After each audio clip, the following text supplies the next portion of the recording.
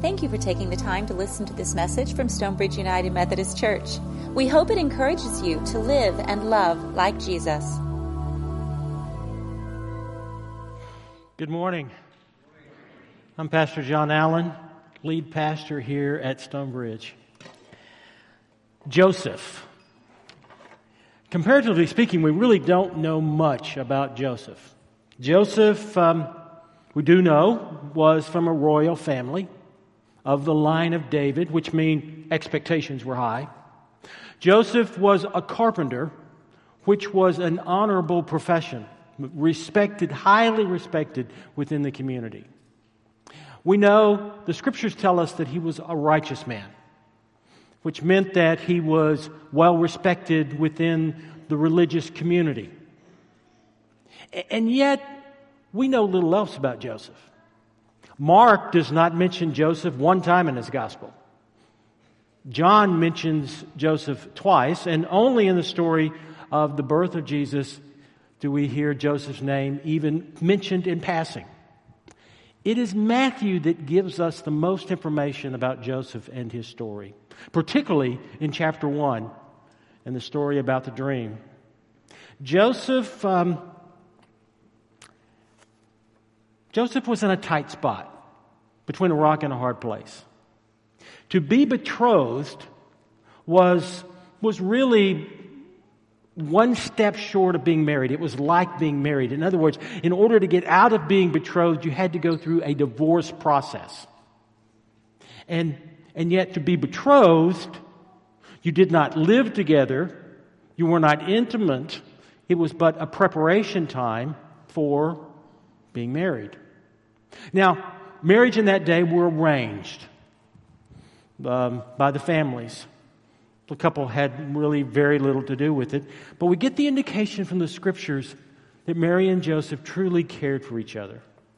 For when given a choice between putting Mary aside as a public humiliation and putting her away quietly, Joseph wanted to put her away quietly. He cared for Mary. He didn't want to see her humiliated. It's in the midst of this that Joseph has a dream.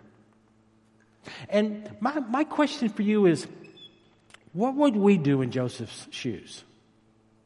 What would we do in Joseph's shoes? I mean, would we put Mary aside? Would we listen to the voice of the angel? What would we do? Would we have that much faith to obey, to follow, to be obedient? The dream that Joseph has is an interesting dream. Its main character is an angel, not identified in the story.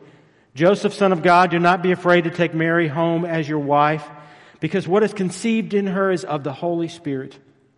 And she will give birth to a son, and you are to give him the name Jesus, because he will save his people from their sins. Righteous man of royalty, respected within the community. Now he's given the choice between forfeiting all of that and following the instructions of the angel. What would you do? What would you do?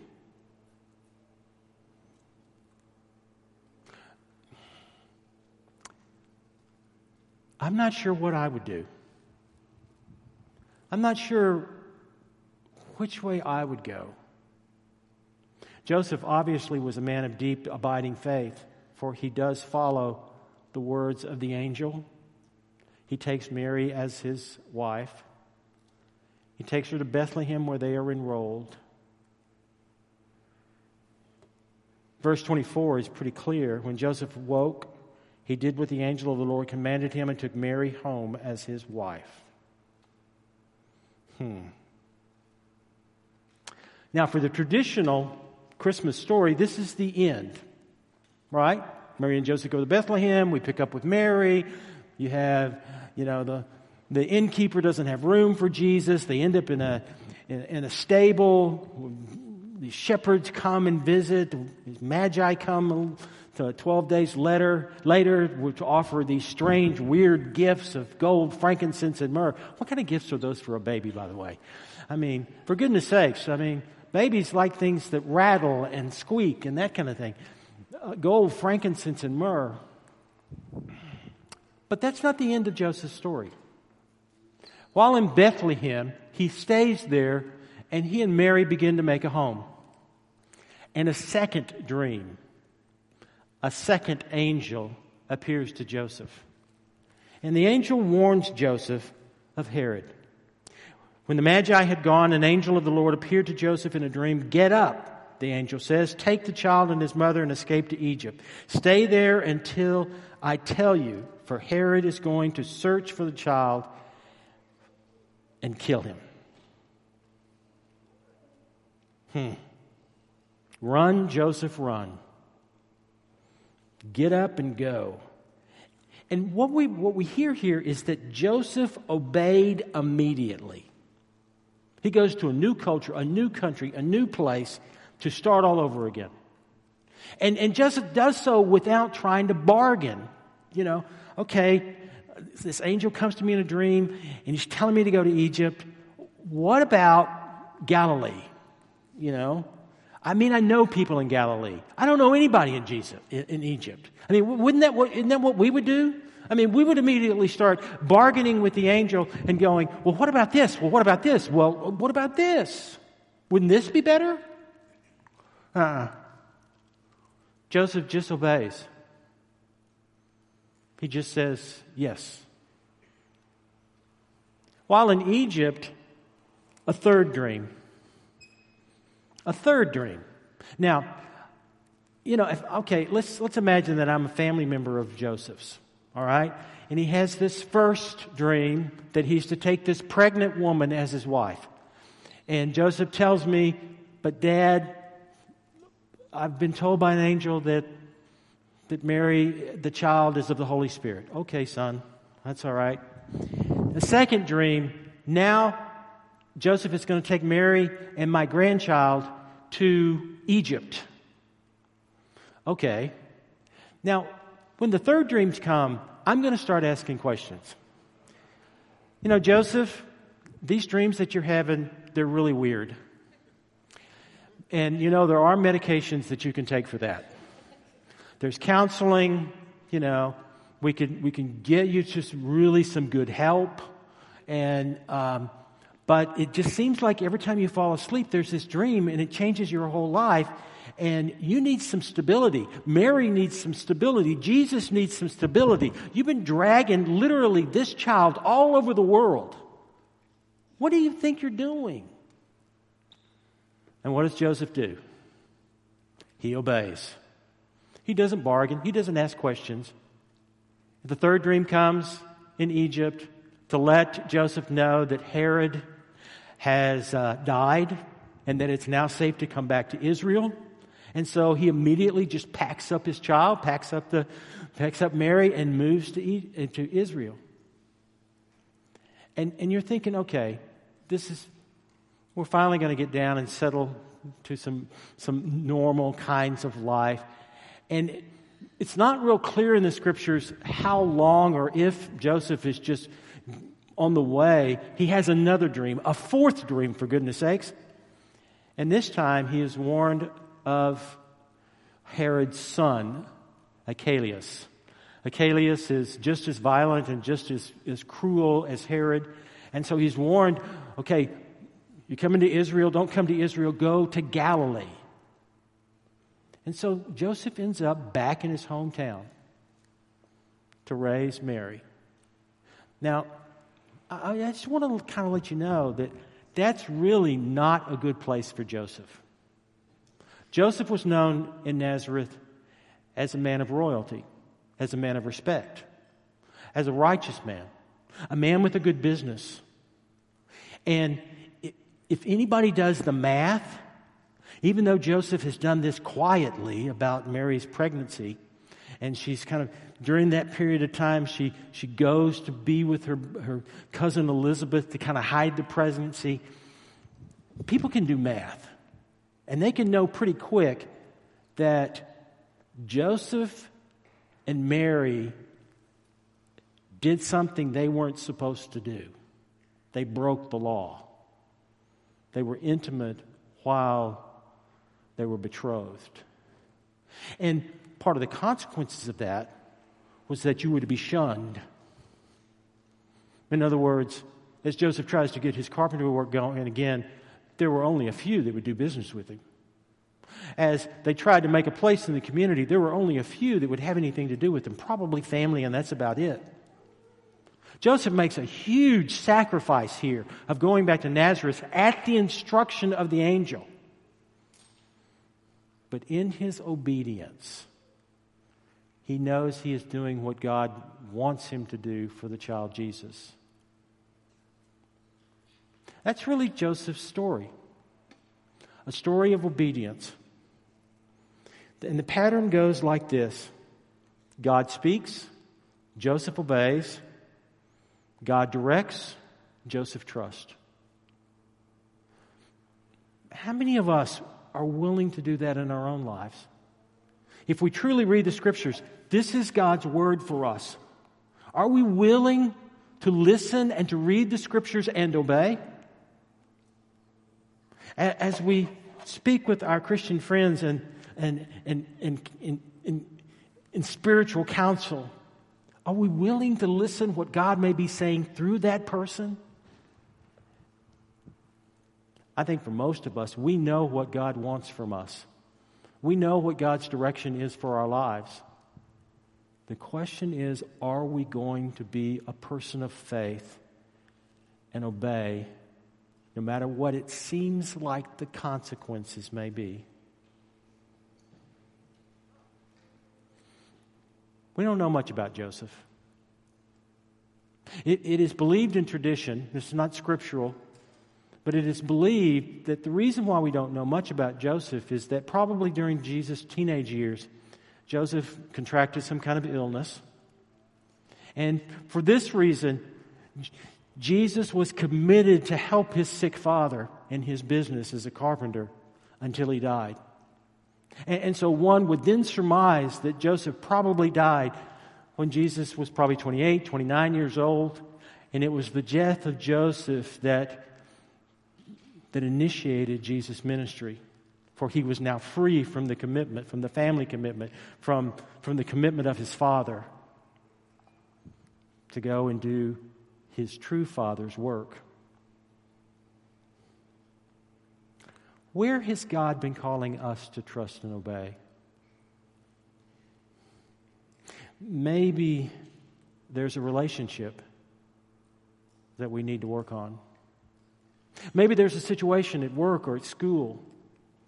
Maybe God is calling us in a certain direction that at first look is difficult and challenging. Maybe God is calling us to make some kind of sacrifice with our lives, with our time, with our finances. Are we willing to obey, to trust that the God of all creation, the God who was born in Bethlehem, the God who continues to be with us and sustain us by the presence of the Holy Spirit, will always have our best interest in mind.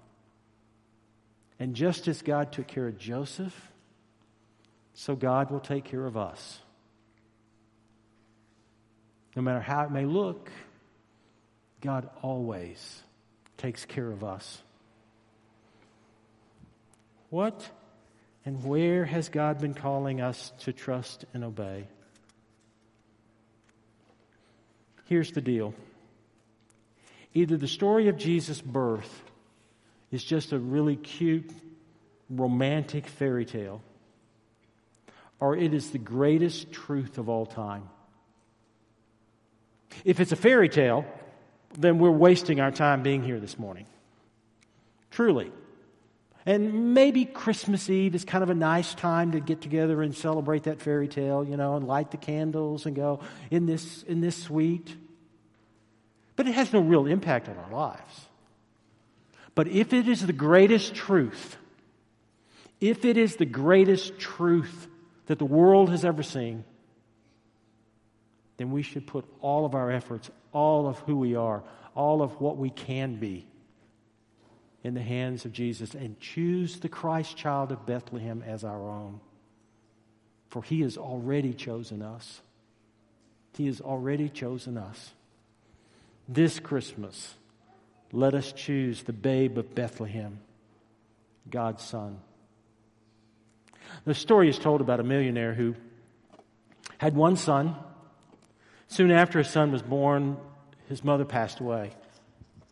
And so, alone, the father raised his son. And they shared so much together. They had a great relationship. And one of the things that they loved most of all was art, particularly the masterpieces. And so they would go to auctions, they would go to sales, they would go to art museums.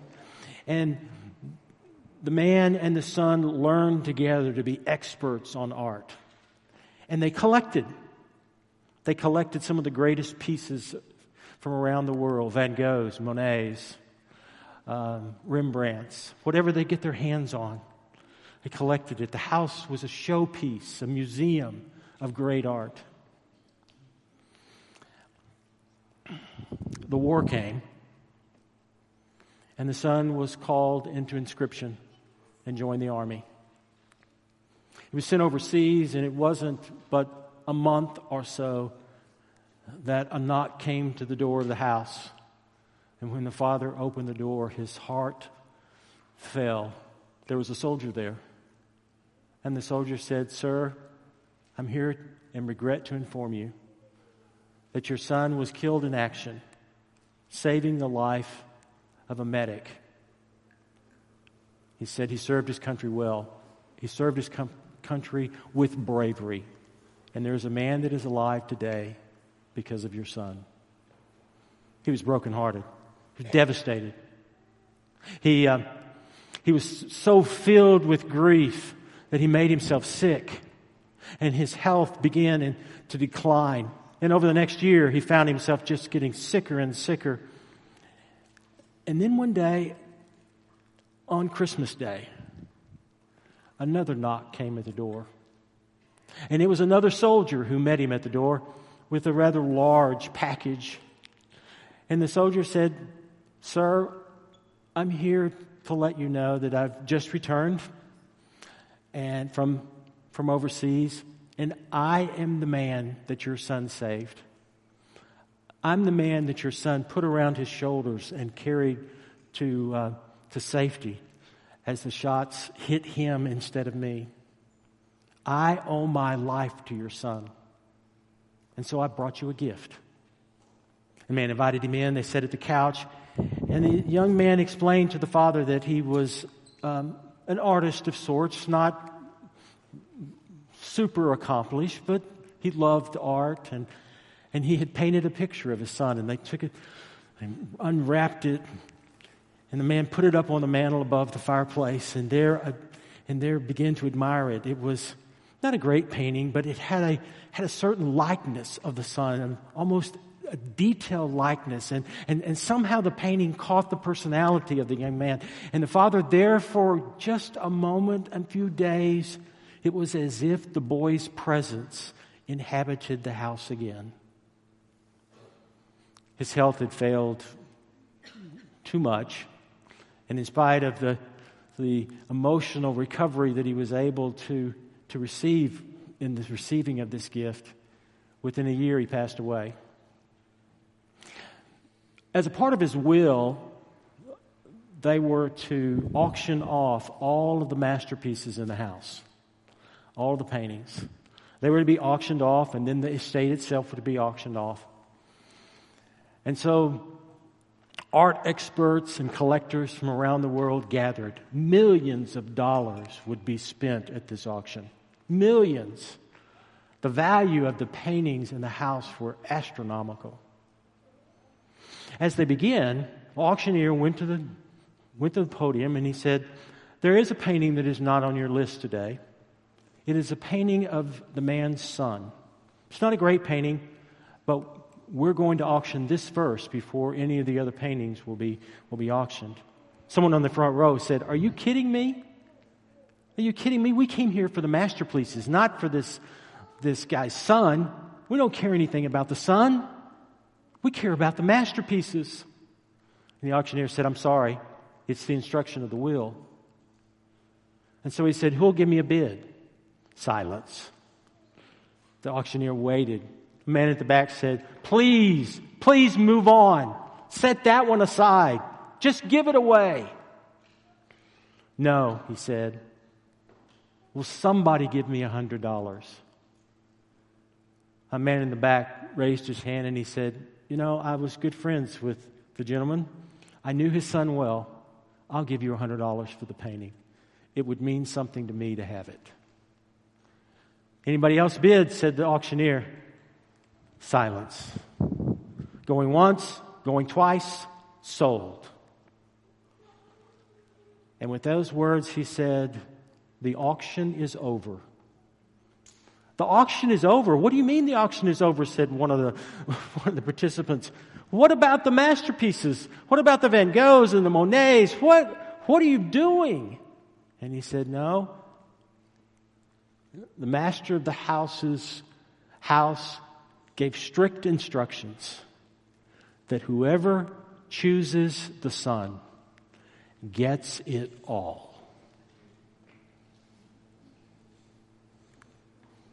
Whoever chooses the Son of God, the promise is, gets it all. Whoever chooses the babe of Bethlehem receives it all. Whoever with obedience and hope and promise receives all of God's grace and mercy and love. Whoever chooses the Son gets it all. Will you? Thank you for listening to this message from Stonebridge United Methodist Church. You are invited to worship with us every Sunday morning at 10 a.m. For more information, visit our website, mysumc.org. Have a blessed day.